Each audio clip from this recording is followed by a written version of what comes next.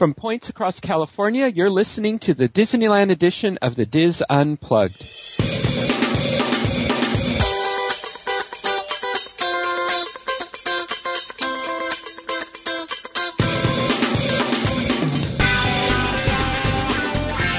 Hello and welcome to the Diz Unplugged Disneyland edition, episode 205 for the week of October 10th, 2013.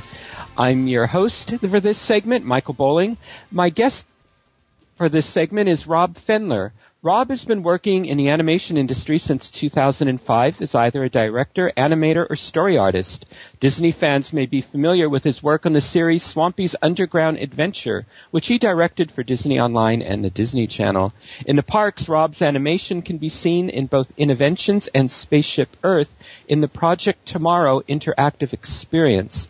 Since 2006, Rob has been part of the all-volunteer operating crew at Walt's Barn in Griffith Park, and in August of this year, he was put in charge of the Storybook Land Village restoration and fundraising effort through the Carolwood Foundation. Rob, thank you for joining us on the Diz Unplugged.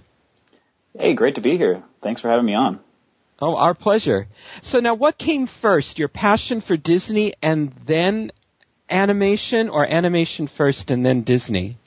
Ooh, that's a good question. I would say animation first, but I think I was probably in the 7th grade when I was given the assignment to do a biography on a famous person. I chose Walt. And in doing the research on Walt, I discovered just how animation is made, and that from then on I was hooked on the whole. I was fascinated by the process of it. So that's. From that point on, I geared my whole career into going towards animation. So then, have you always worked for Disney, or was Disney your ultimate goal, or were there other things that you had hoped to do? I wouldn't say it was an ultimate goal. And actually, I still technically haven't worked for Disney. Mm-hmm. I've done things for them, but I've never actually been an employee of the Walt Disney Company. But there are always that was always a big part of me being in the animation industry was maybe one day having an opportunity like directing a TV series for them, or rather an online series. Mm-hmm.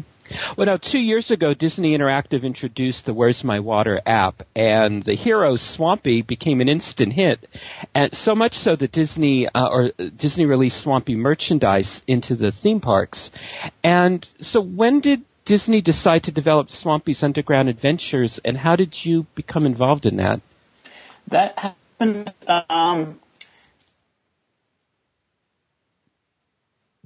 That happened about July of last year, 2012.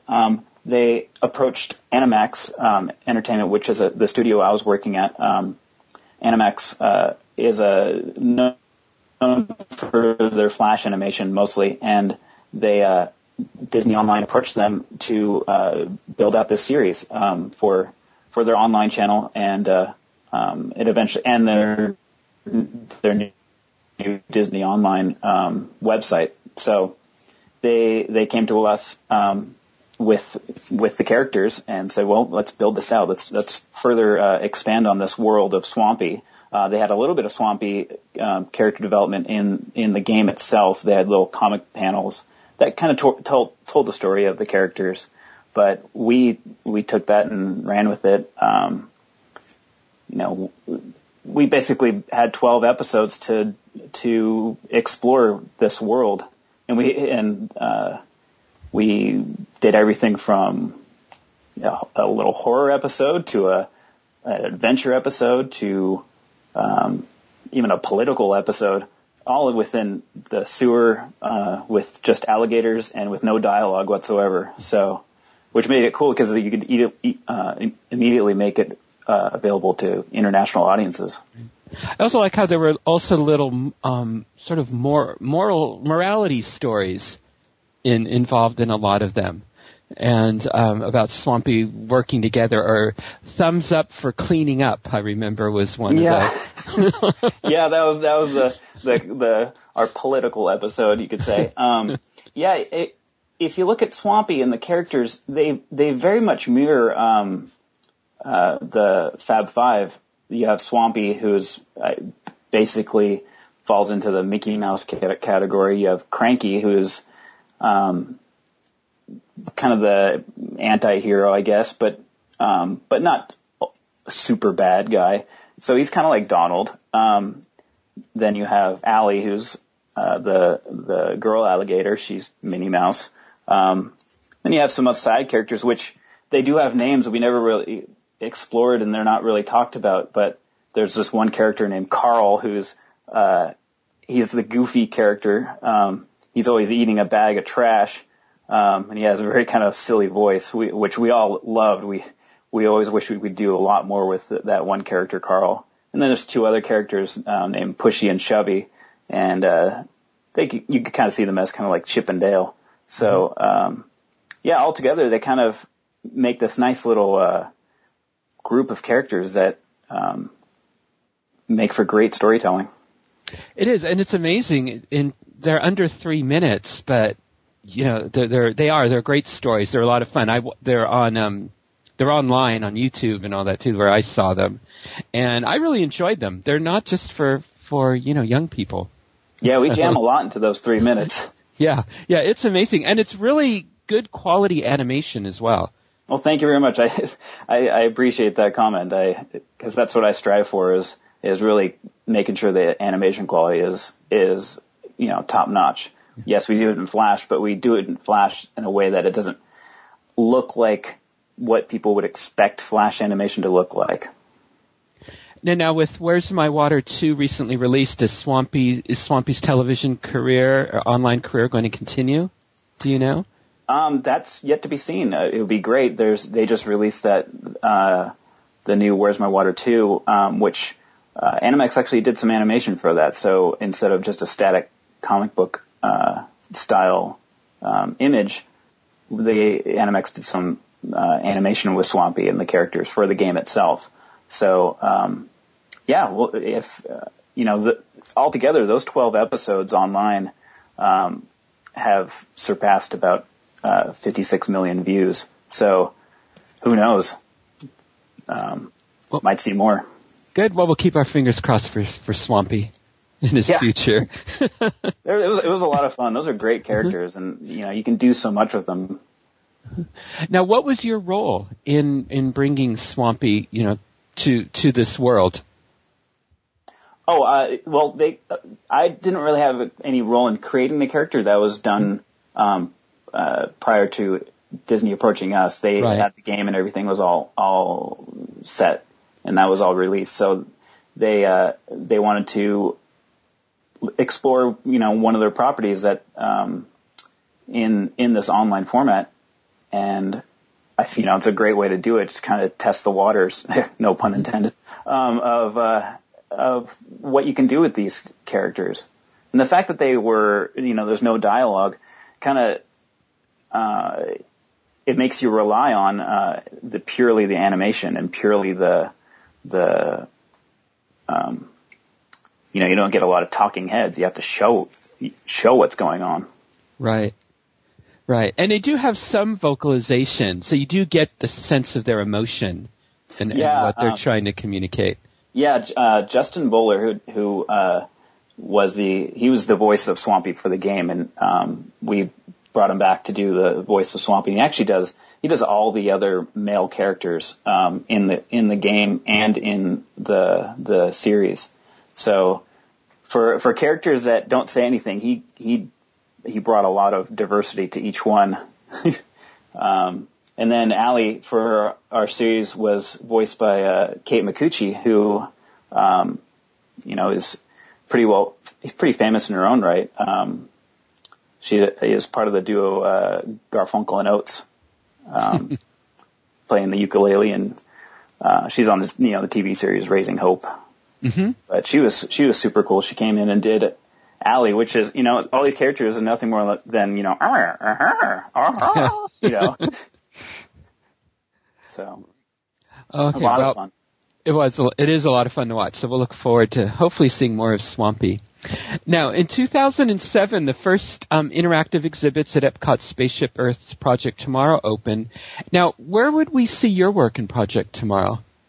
I did a small little piece in that experience. I was hired on by Big Buddha Babu, which was a studio that developed that experience. It was basically a choose your own future kind of thing where it asks you a bunch of questions, and based on the answers you give, it compiles a short cartoon at the end, and it also takes your photo, on Spaceship Earth. It's a touch screen that's in the actual, ride vehicle itself. Mm-hmm. And, in Interventions, it's a kind of a kiosk, you could say. And it puts your face on the character in the cartoon. So my role, I was working on there's like a little car that transforms into a spaceship, that transforms into a submarine. And there's what looks like a people mover car that is joined up to look like a monorail. Yeah, so I worked on that. So. Oh, very cool. Little bits, but it was kind of cool to be like, I have stuff in Spaceship Earth. You do. I mean, yeah. Seen by millions of people. Yeah, I mean, I've seen that all the time. So I kind of geek out about that. Yeah, I mean, so what's it like when you go there and you see your own work? What's that experience like? Oh, it's pretty cool.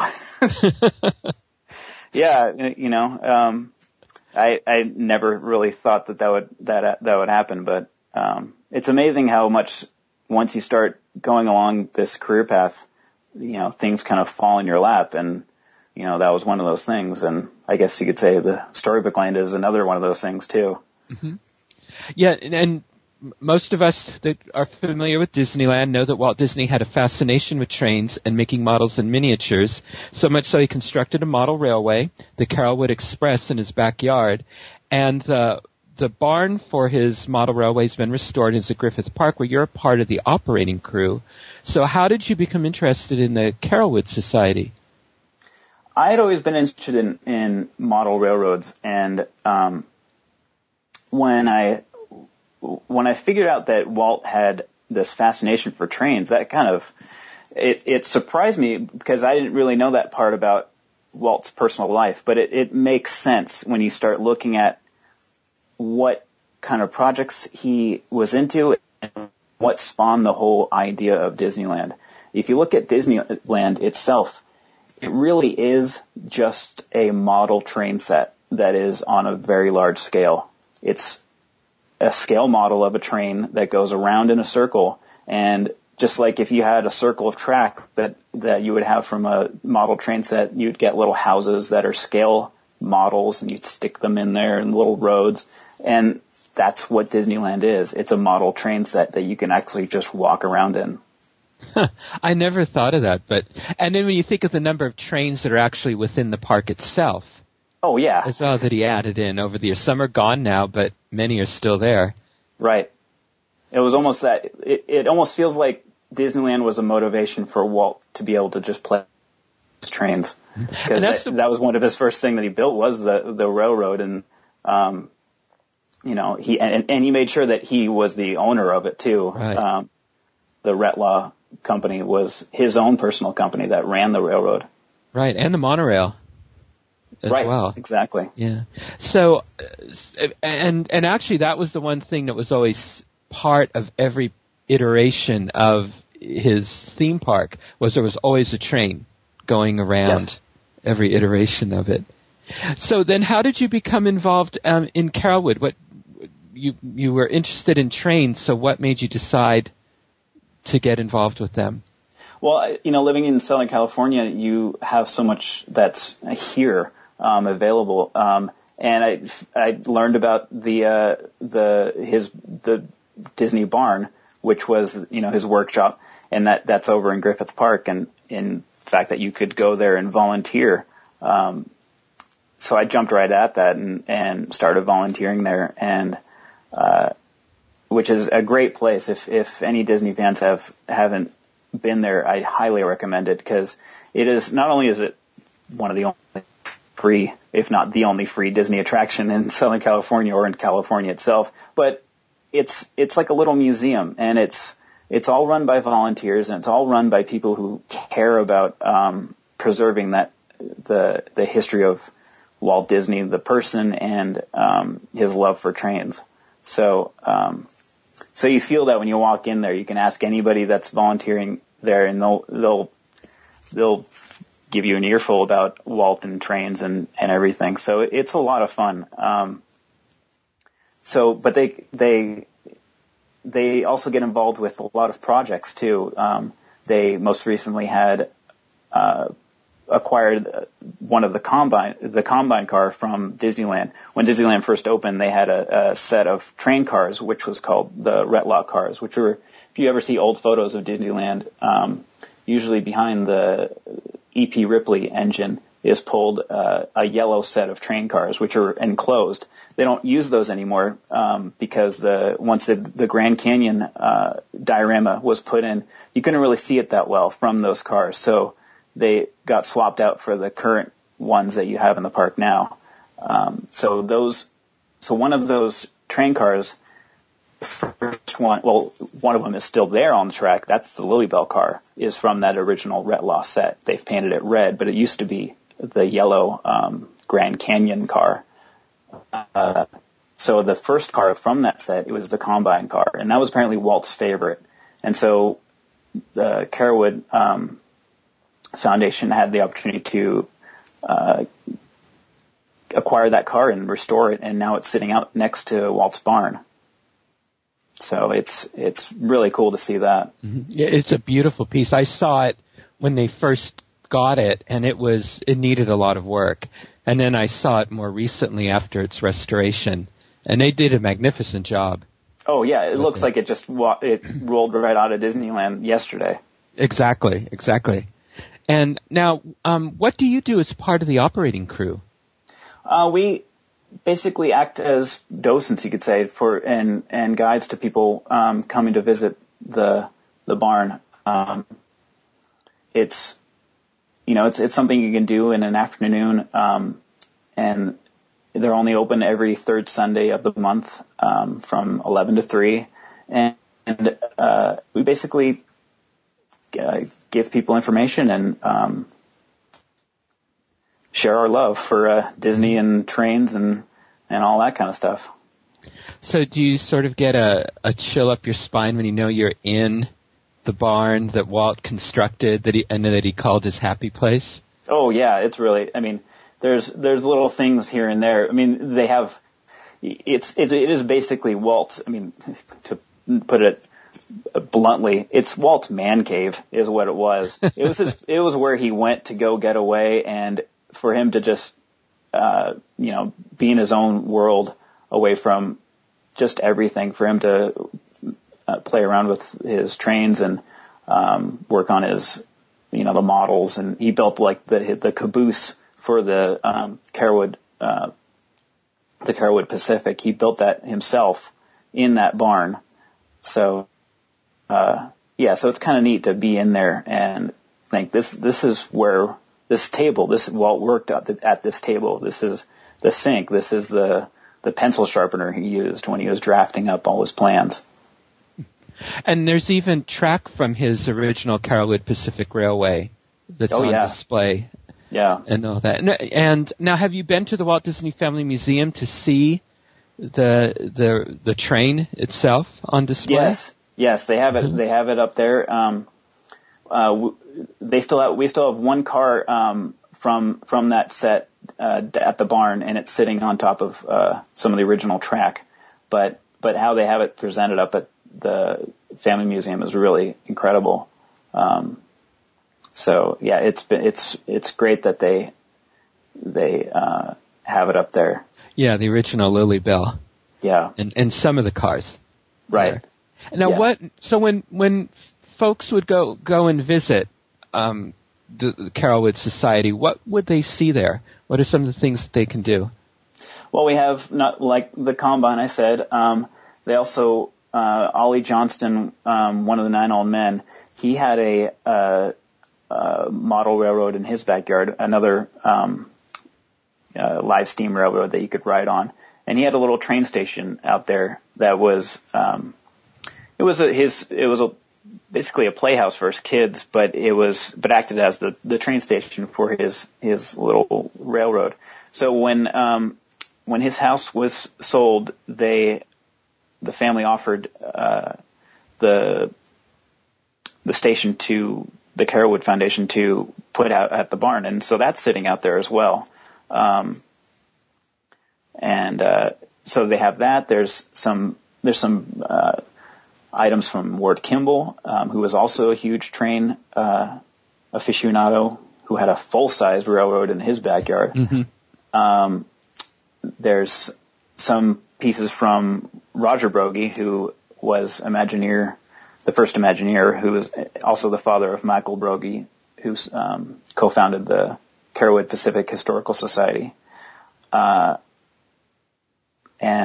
there's also some other models that follow the same plans of the Lily Bell. So if you want to get an idea of the size, there is a couple locomotives there on display.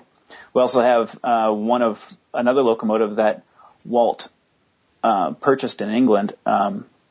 He went up against Harper Goff. This is where he met Harper Goff. Harper Goff designed the Golden Horseshoe and was one of Walt's major Imagineers at the time that the park was being developed. And so he met Harper Goff in England. They both wanted this one engine, and Walt ended up getting it. But in the process, he made a lifetime friend with Harper, and so that engine is on display. Walt had every intention of running that on his backyard railroad, but it got water damaged on the way back.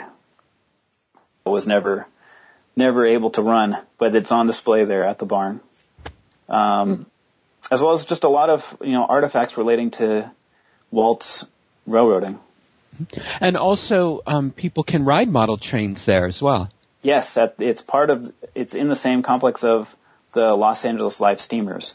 Mm-hmm. So just down the way, you can go into that section of the Griffith Park and ride on a train, much like Walt's train, and which goes right around the barn and goes all throughout that whole area, it's a really neat little ride.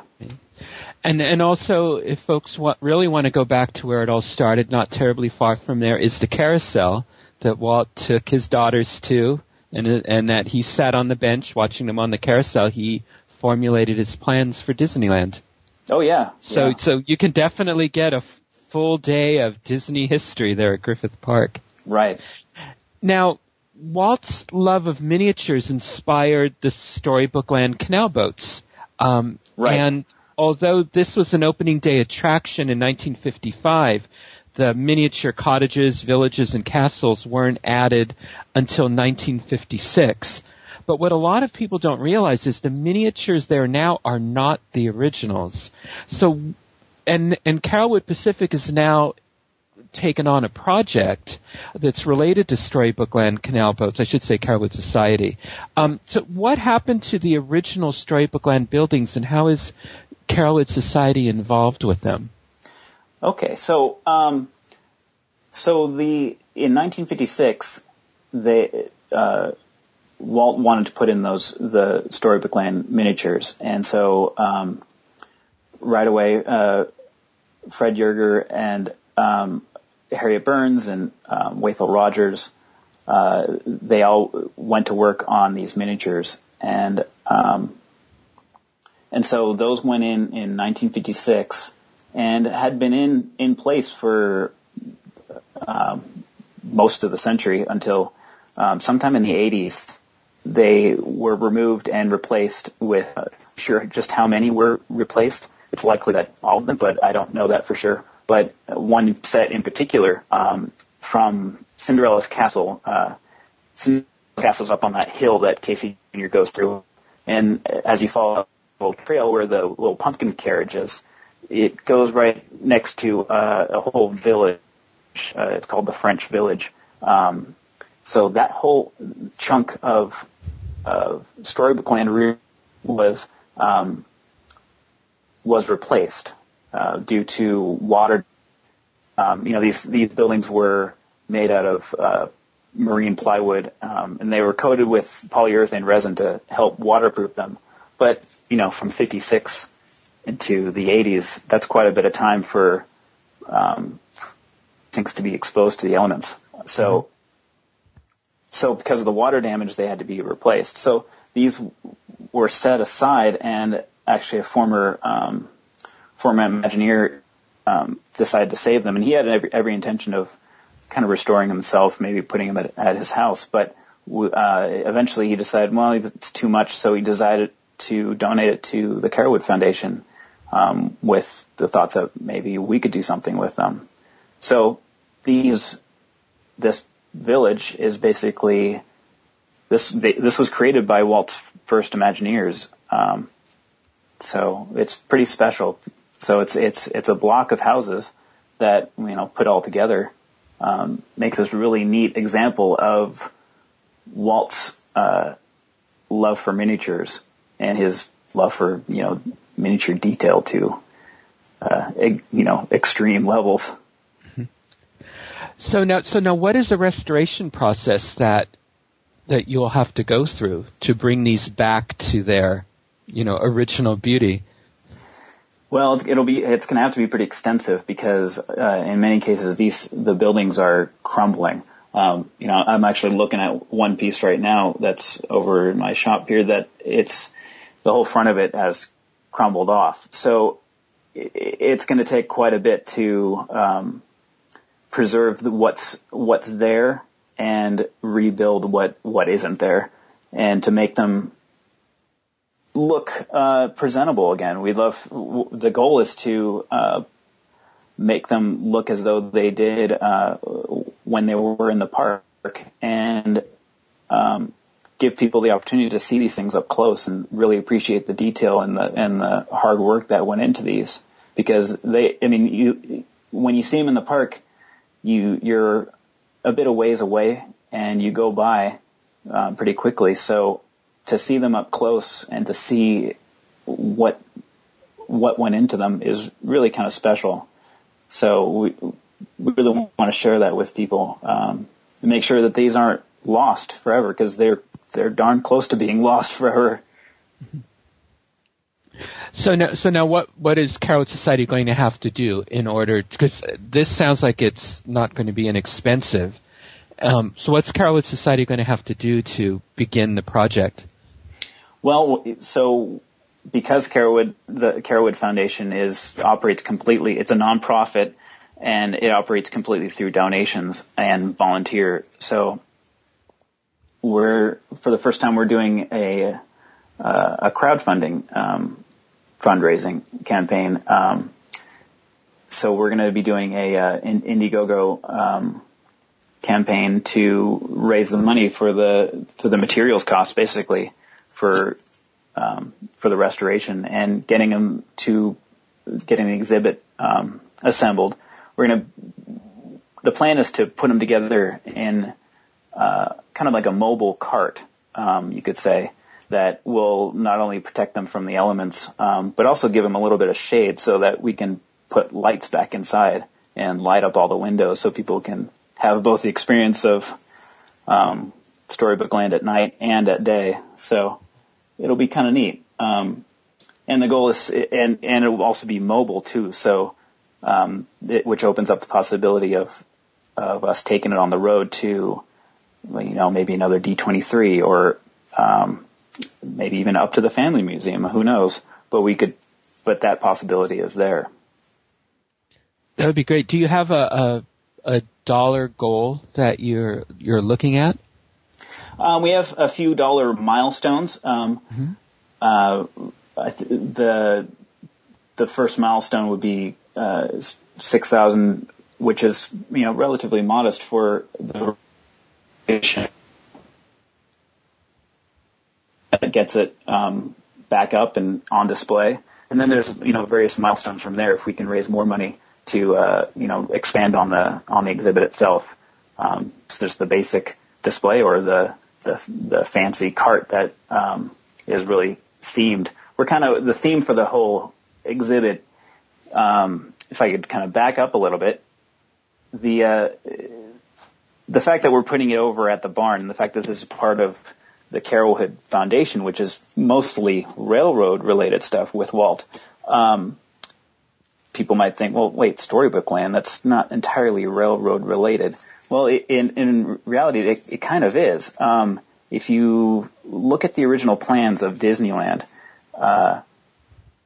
those plans called out for an entire land called Lilliputian Land. And that land, if you look at even Herb Ryman's famous drawing, up in the top right corner is this whole Lilliputian land with an engineer riding on a locomotive that looks, oddly enough, just like the Lily Bell.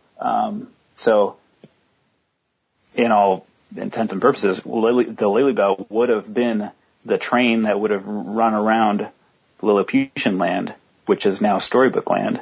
And instead of the Lily Bell, you have Casey Jr. Mm-hmm. So that's kind of how we're tying it all together.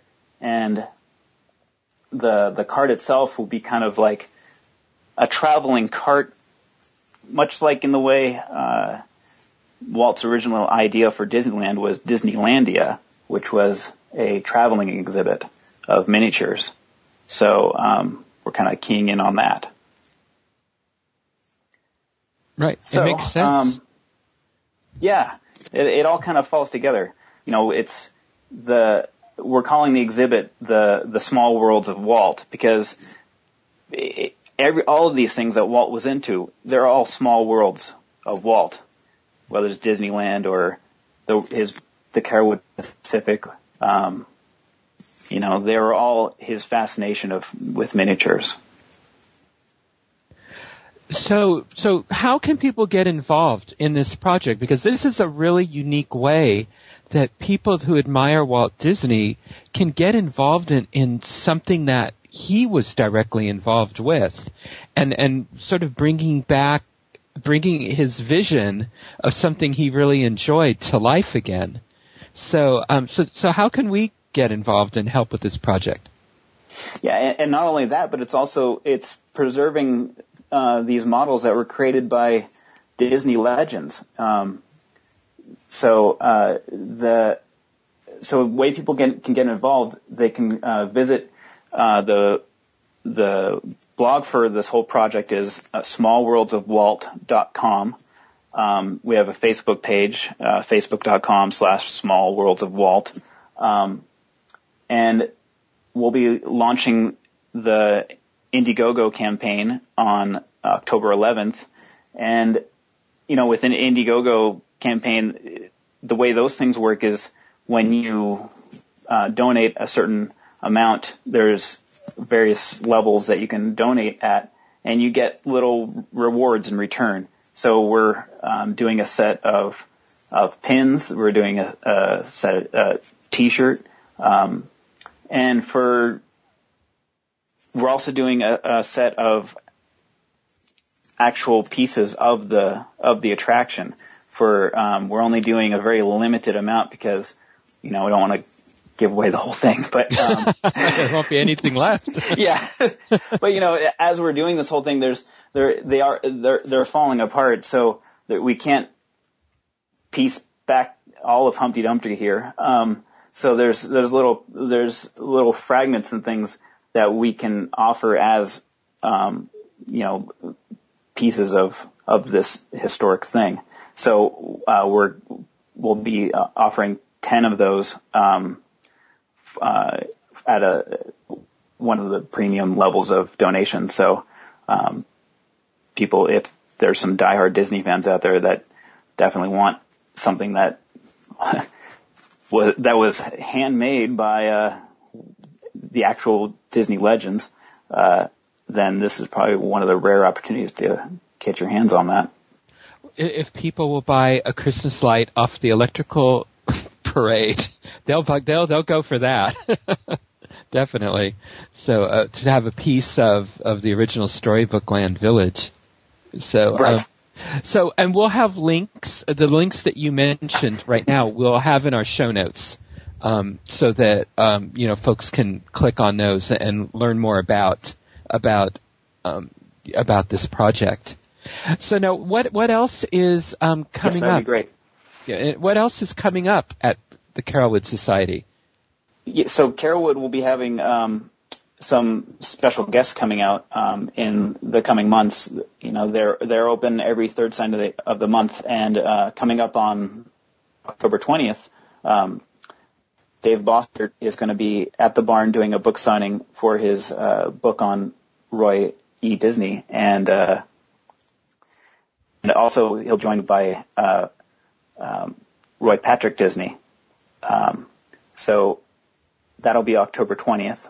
On November 17th, Sam Genoway will be out there doing a book signing on his new book. So there's a lot of things happening there at the barn. And if people want to get information on the calendar and other events happening at the barn, they can go to carolwood.com for that information. And information just about the Carolwood Pacific Historical Society if people want to come out and volunteer or join the Historical Society.